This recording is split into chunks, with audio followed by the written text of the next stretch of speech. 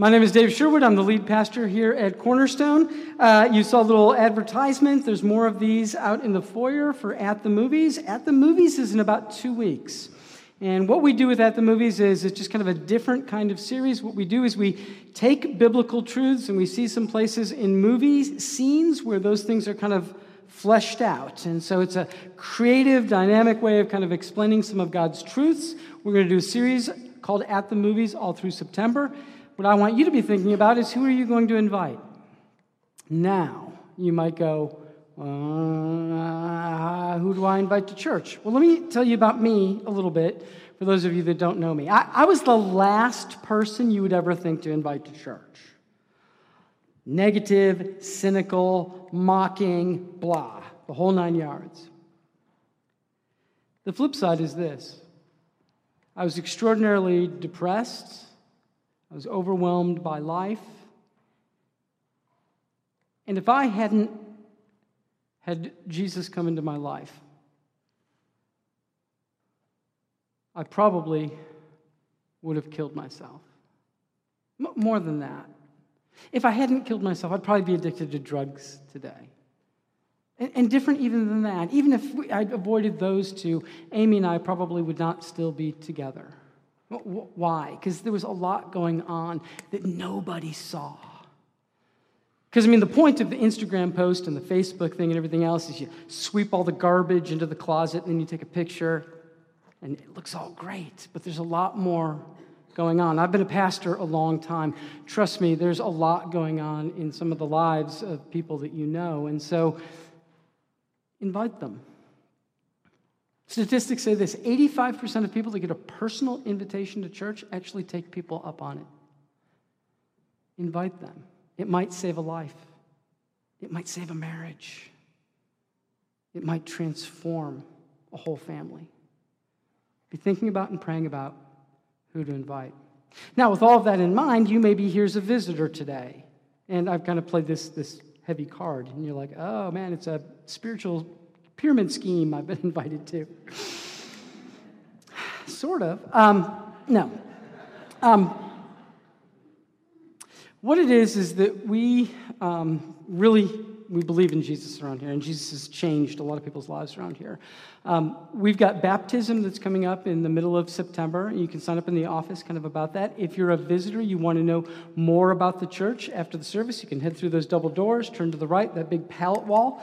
There's some people in guest services that can answer questions for you, put some paper things in your hands so you can check things out. Investigate and explore.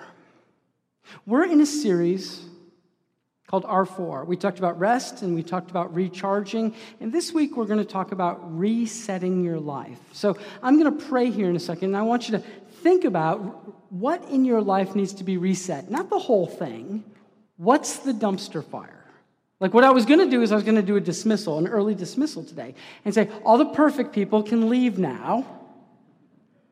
Great. So the dumpster fire people are left. But what's the one thing that maybe God wants to transform in your life? If you'll pray with me, even if you don't believe, just pray with me and kind of open yourself up to the experience. Father God, we come before you today in the name of Jesus, because that's who we follow. And Father, you know the story of everyone in this room. You know where they've been and what they've done. You know what's going on. And you have so much hope for each one of us.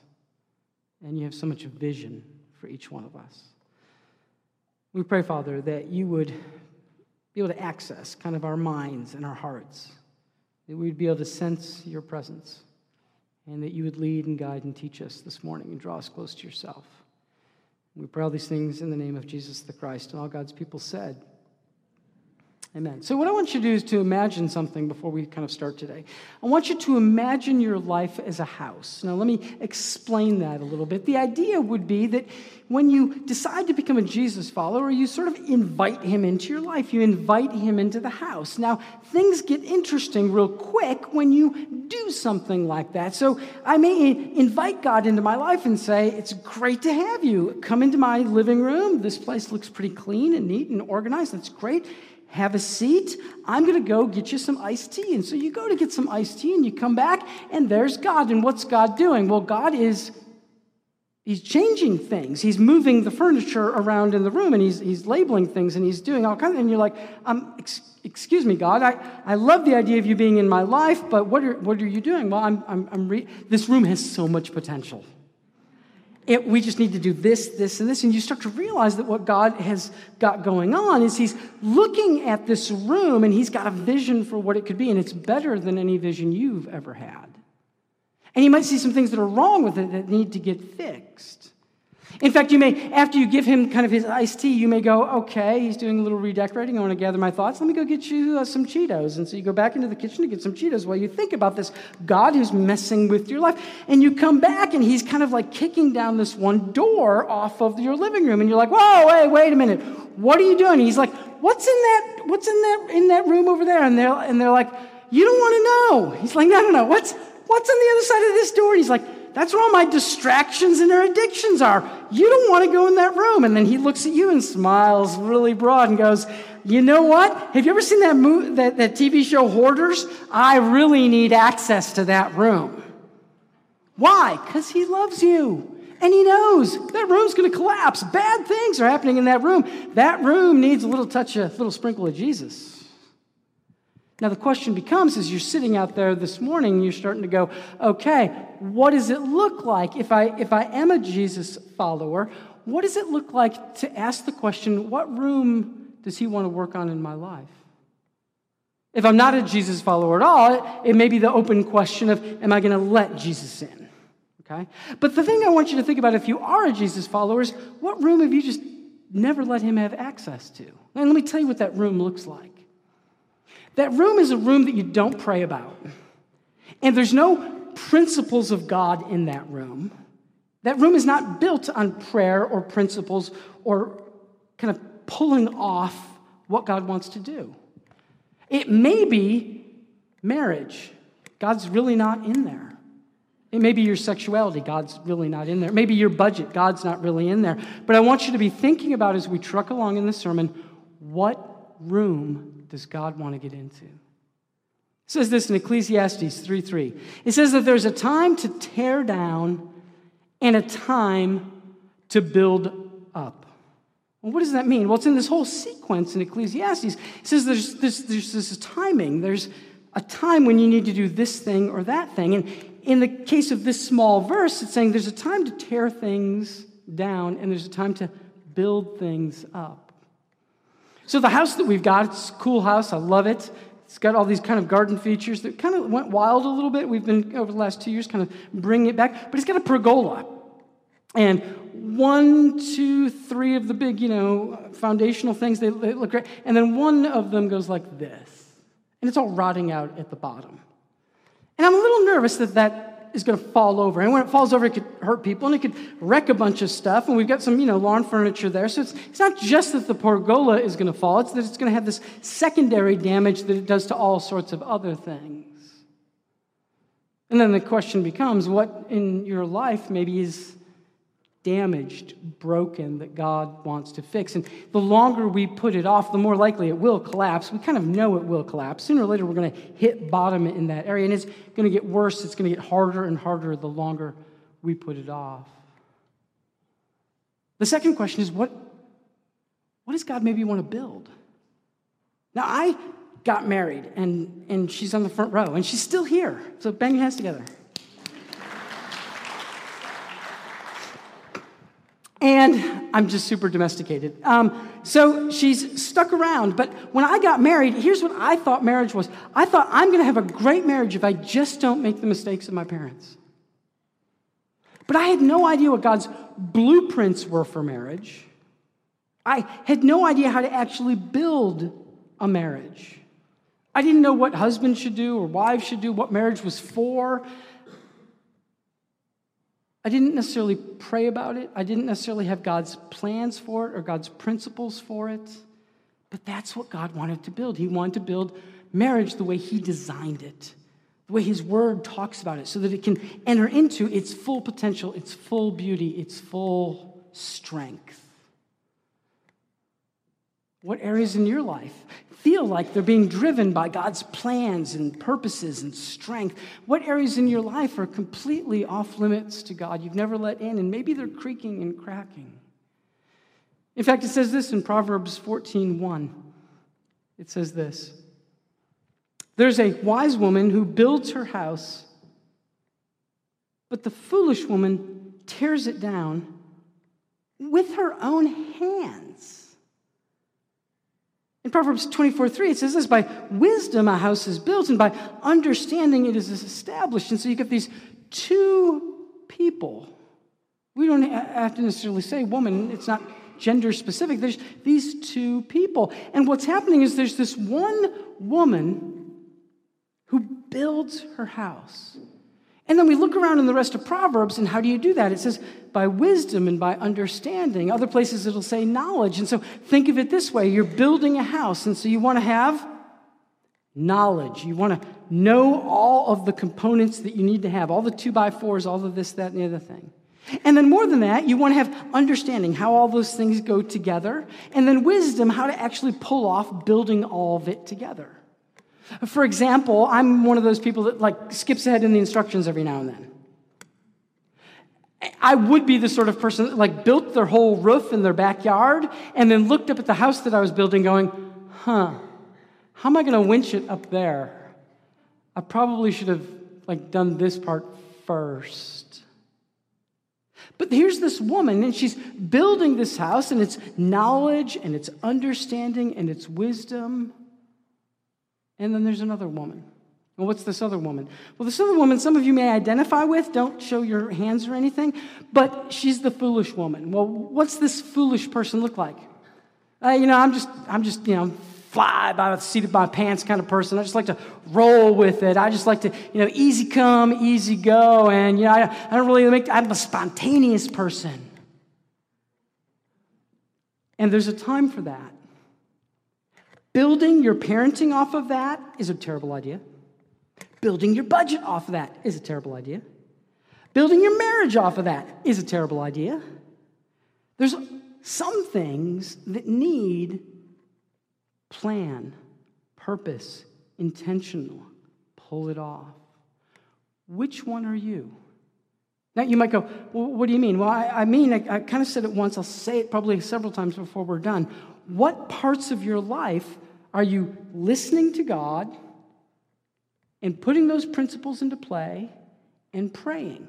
And if you look over and you go, I'm not really praying about my marriage, and I can't see where any of God's principles are in my marriage, and I'm not really putting that all together much, I would say your marriage is at risk of not being anywhere near its potential of strength.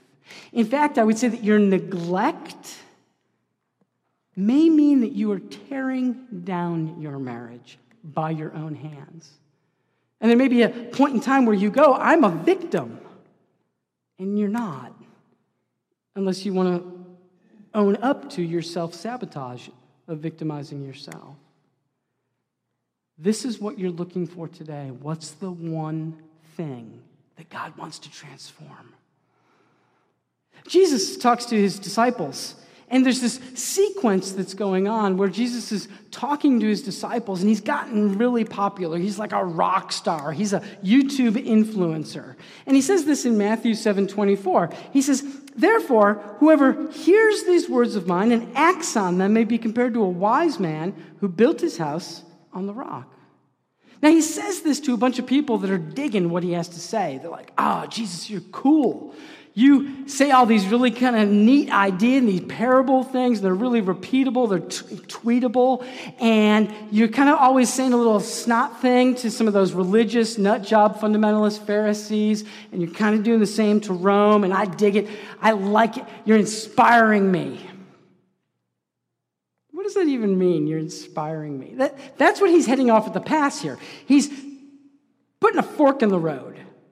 There's going to be lots of people that are like, I dig what you have to say. And that's it. Nothing's going to change in them. Nothing's going to be transformed in the world. They like it.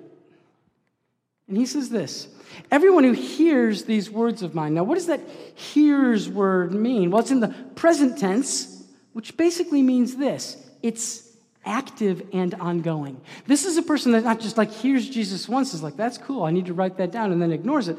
This is a person that is constantly hearing God about their budget, their parenting, their attitude at work, and 10,000 other things. They're hearing. And then it says more than that, they're taking this hearing and they're acting on it. This is turning into reality. I hate to admit this, but I will admit this. I do Pinterest. It's a very masculine sort of Pinterest, full of grilling recipes and other such manly things. But there are also like a zillion pictures of gardening and landscaping. It's cool, man. I mean, there's tons of really neat, cool ideas. And sometimes I'll spend hours on Pinterest looking at all these neat, cool ideas that, of course, I could actually be doing outside and actually building, but I'm really busy on Pinterest stockpiling ideas. Which, all kidding aside, isn't that church? Cool idea, Pastor. Yeah, I ought to. And yes, Scripture says, and what time's lunch start? And the difference is that Jesus is basically saying, he knows, not just that those people back then, but that us today, we have this tendency. So he says, you got to hear me, you got to listen, ongoing engagement, act upon it. And this may be compared to a wise man who built his house on the rock. Why does that matter? Well, here's why. If I want to have a strong marriage, strong parenting, strong sexuality the way God wants me to have it, if I want to have any of those things solid, maybe I need the strength and the solidity of that to be something more than myself. Let me give you an example. I could stand up here and say, somebody want to come up here and see if they can push me over? And a whole bunch of you could push me over. But if I stand and I put my hand on the pulpit, it's going to be a little bit harder to push me over. Now, if I stand over and I'm kind of connected to the wall, it's even harder to push me over. And so Jesus is saying, you listen to what I say, and you put these actions into play, and guess what? It's not about your strength anymore. You're going to be deeply connected to the rock. Do you want your marriage rock solid? Do you want your parenting rock solid? Do you want your attitude at work? You want your budget? Do you want that stuff to have strength? Not the limitations of your strength, not you working out and being really smart. His strength. What's it like to have him as an advocate for my marriage, my budget, my all sorts of things? What's it like to have his strength built into the very foundation? He goes on in Luke 14:28, and he says this, for which one of you, when he wants to build a tower, does not sit down and calculate the cost to see if he has enough to complete it? So what's Jesus saying here to his followers? He's saying, look, let's go back to the house analogy. Maybe there's an addition that we want to build. We want to, okay? We're going to have a kid, and all of a sudden, hey, I need to build this room for this kid. So if you're going to do that, the question is, are you going to sit down and kind of figure out what this is going to cost besides all of your sleep? Yeah, you want to start to calculate what that cost is going to be. If we're going to go into this transformation, this building project. Now, what does this look like in practical terms? What it looks like in practical terms is this. There's all sorts of things that we go, hey, yeah, I ought to lose weight. Hey, yeah, I ought to get a budget. Hey, yeah, I ought to do this. Hey, yeah, I ought to do... And there's 800 different things. And we never actually sit down and calculate it out and come up with a concrete plan that can turn into reality. We're people of good intentions and then distractions by something else on the internet or Pinterest or anything else. We're not always people of self-discipline, but part of what Jesus is saying to his followers is, here's the deal. I've got plans for your life. I have these fantastic plans for your life. There's things in your life I want to rebuild that you know are broken and full of pain, and I want to rebuild them. And there's other parts in your life that I want to take you to the next level of potential. I want to make this thing really great. But I need you to sit down and calculate it. What does that mean? It means if you want to have a great marriage, then you're starting to think about what are all the verses about marriage? What are all the Christian books about marriage? What does this look like? How are we going to enter into this every day? What part of our marriage are we going to transform? That's what it means. And you know what? If you're really going to have this great marriage and you have to calculate the cost, you may have to eliminate bowling night. You may have to eliminate going to the bar. You may have to eliminate all sorts of things if you can't add forever, right? I mean, all of us that are adults in this room, you can't just keep doing more stuff. I wish. I tried that. It's called burnout. So if you're going to make this one room great, you're going to have to spend time on it. You're going to have to invest in it and know what you're getting into. Sit down and calculate the cost to see if he has enough to complete it. And then he goes on, and what he says next is sort of fascinating because it sounds like public shaming. But I want you to think about it maybe a little bit differently than that. He says, continuing the verse, otherwise, when he's laid this foundation, but he's not able to complete it, all who observe him are going to mock him. They're going to troll him. They're going to ridicule him, saying, the man began, and he wasn't able to finish. In a sense, what's going on is your life is not just your life. It's not just your tower. It's a display not just of your own character, but about the reality of who God is. Let me break that down for you. If you say, hey, I think God wants to transform this part of my life, and you start to pray about that, and you take God's principles, and you start to actually build it, and then you just bail, people are going to go, you can't influence me much because you're just a talker. And you know what? Candidly, I can't take you seriously, and whatever you say about God, I can't take seriously because there's nothing there. But imagine the other side. Imagine you do pray and sit down and calculate and connect to the rock and the whole 9 yards, and all of a sudden, this tower gets built. This very different marriage, this very different way of parenting, this very different way of budget, this very different attitude at work, this very different all sorts of things. Then what happens is the crowd of people are like, that's just Dave. But Dave's now different in that area. Like something has happened, and Dave's talking about church, and Dave's talking about God, and I think two things. One is, I think that Dave's like getting stuff finished. Like he's really transforming. So I'm starting to take seriously Dave. But more than that, I'm starting to take seriously what might be behind Dave. Because Dave's just like me. Dave's an idiot. Dave's a dumpster fire. But apparently God got an extinguisher and went into the dumpster fire and started to do something amazing. The Bible says that we are to be to the world salt and light, this compelling, seasoning, dynamic thing. And Jesus is looking at his disciples going, here's the deal. There's going to be this worldwide revolution, and marriages are going to be saved, and suicide's going to be stopped, and all kinds of fantastic things are going to happen. And I'm going to be the catalyst of those things through you, through transforming you room by room. And people are going to start to look at you, and they're not going to be expecting perfection, but they'll see a change in you.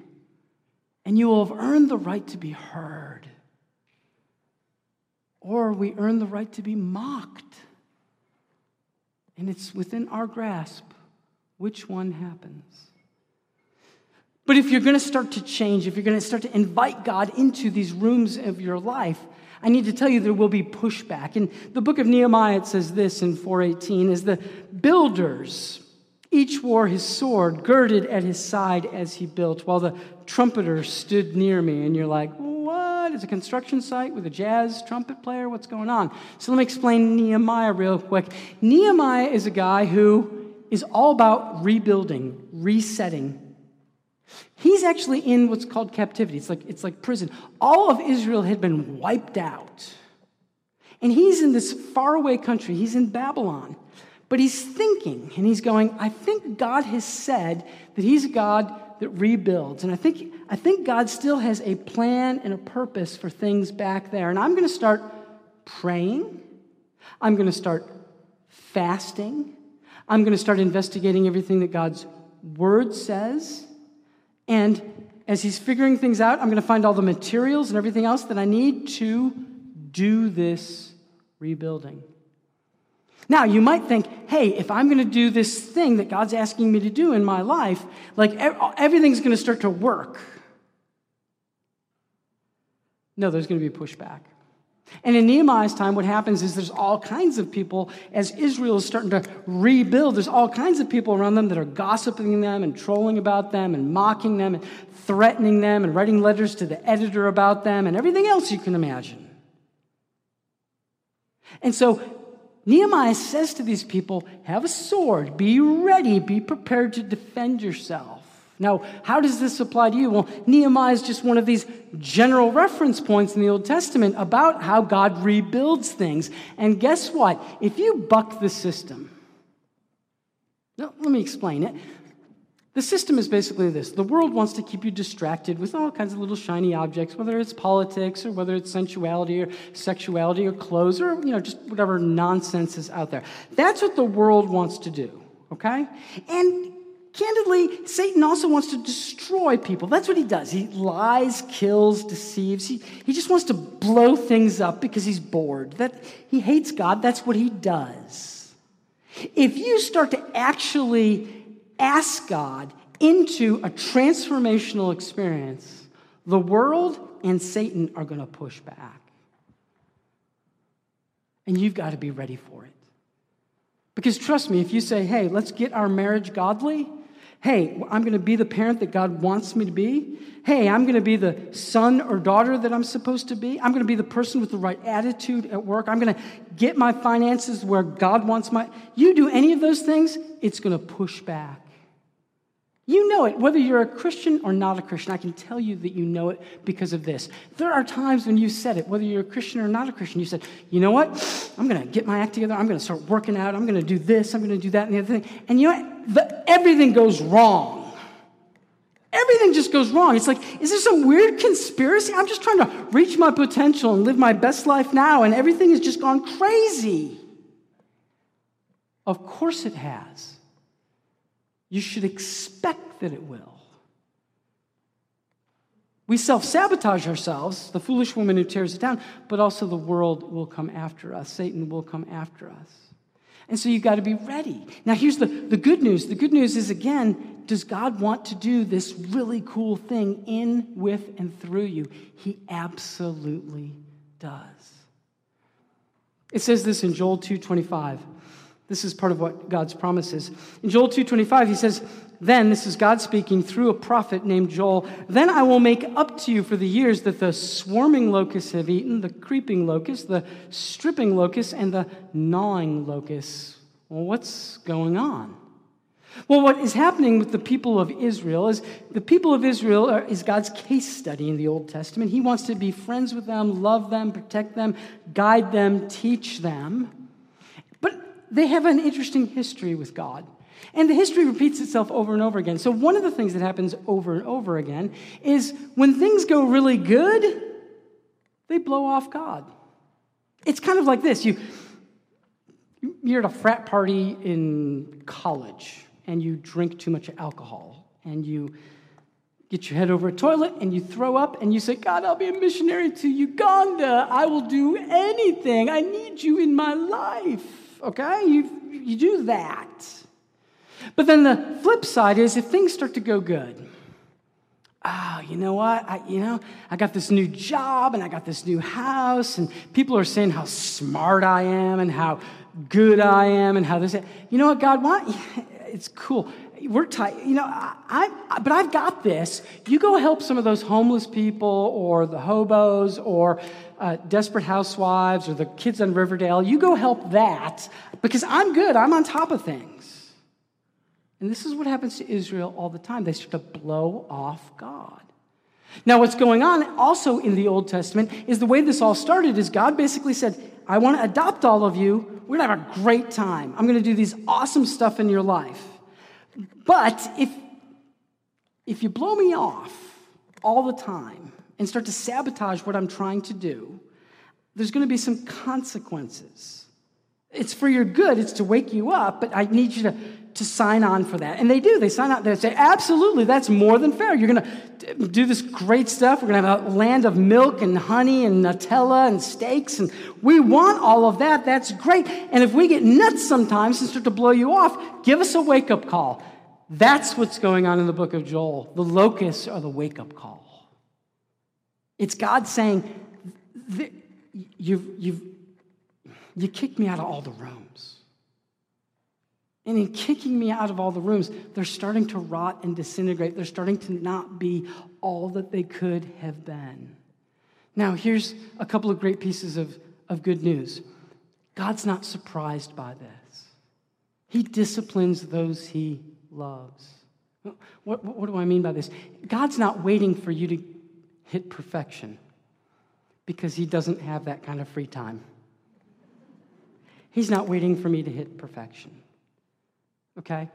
We're going to screw up, and we're going to reconnect, and we're going to get more mature, and we're going to screw up and reconnect and get more mature, and it's going to be 3 steps forward and sometimes 2 steps back, and we're going to plow along, and we're going to always probably say, I'm a dumpster fire. But the other thing that we'll say is, but God's also had this construction site going on in my life, and I'm massively different than I used to be.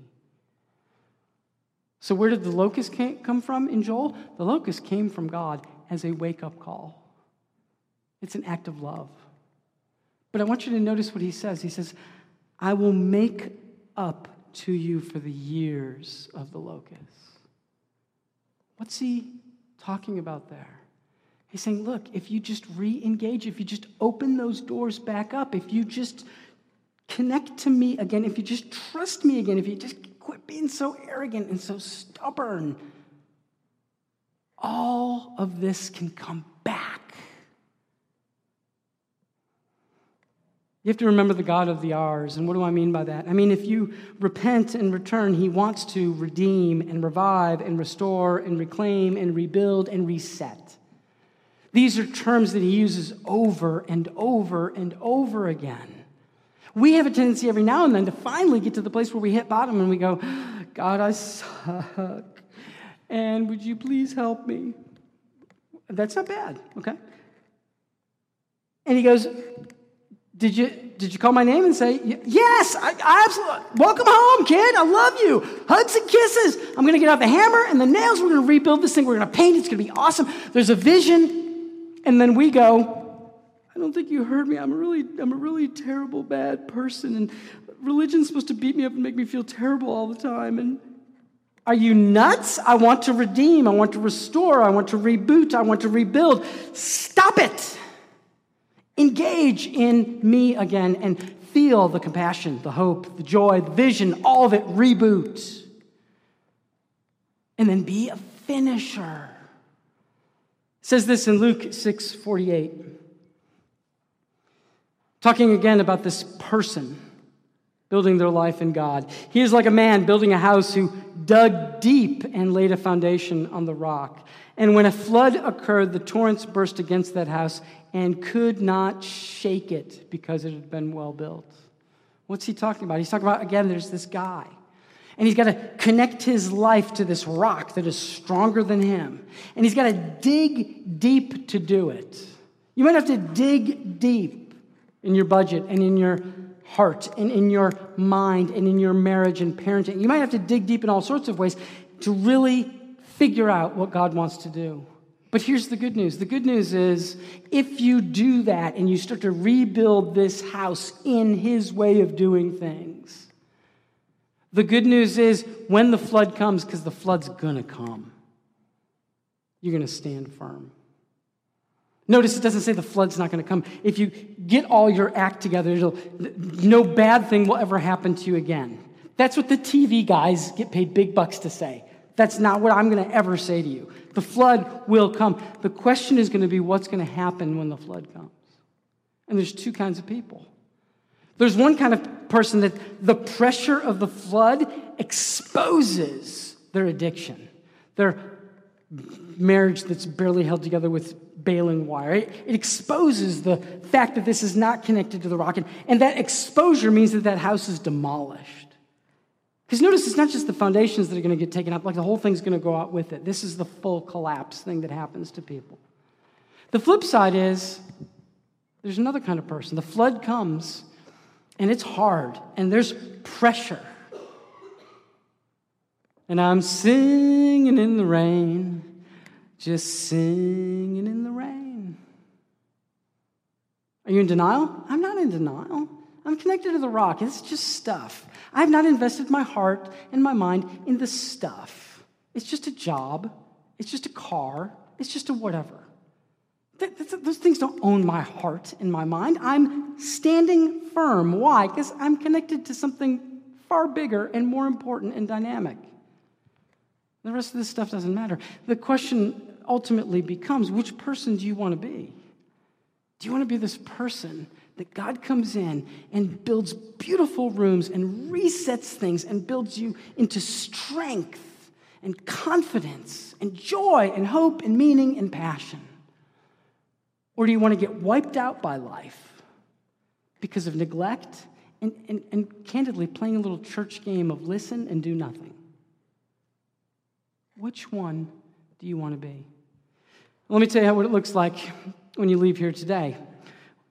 What needs to be reset? Pick one thing. Don't try to pick 20 things. That's your recipe for failure. What's the one thing that God wants to reset in your life? 2, make Jesus the cornerstone. Okay, so you say, Jesus, you come in and you are the center of this marriage, of this parenting, of this sexuality, of this whatever. Jesus, you are the center. 3, hear his blueprints and pray. Take everything you can find in the Bible and from wise godly counsel and bring all of that stuff together. 4, calculate the cost. If you're going to have a better marriage, if you're going to have a different budget, you got to figure out how this is going to look in reality. You're going to have to schedule time. You're going to have to make it happen in a very real, dynamic sort of way. You get a sheet of paper and you just start writing. Number 5, armed for conflict. There will be pushback. Be prepped for it. Don't be surprised. Don't give up easy. It's going to happen. 6, do it. Get her done. Finish. Be somebody that completes things. There's a million starters out in the world. Be somebody that finishes. Trust the God of ours who redeems, who restores, who resets, revitalizes. That's who he is. He's not surprised by our failures. He can't wait to roll up his sleeves and get into that mess. He wants to kick down the door to all of that stuff and get in there and do awesome stuff. But you've got to believe that. If you keep thinking that, I need to get my act together and then I'll invite God into there's no point to that. Now, here's the deal. You're going to leave here today. And I don't know, I hope I don't suck as a preacher. You're going to leave here today, and there's going to be some of you that are going to sit down this afternoon with a sheet of paper, and you're going to say, God, what's the one? And you're just going to start, and cool stuff is going to happen down the road. And then there are other people that are going to leave here today and go, that was good. We ought to do that. Let me pray. Father God, we come before you, and we know, God, that you have these incredible intentions for our life. And God, we have a tendency to pin your ideas and to not turn them into the reality that you have planned. We ask, Father, we need your help. Would you come into our life? Would you kick down the doors to some rooms? Would you show us how to pray and how to be purposeful and intentional and to fight for the things that you want to do? God, give us the one thing and show us how to connect to you and turn it into reality. We pray all these things in the powerful name of Jesus the Christ. And all God's people said, Amen.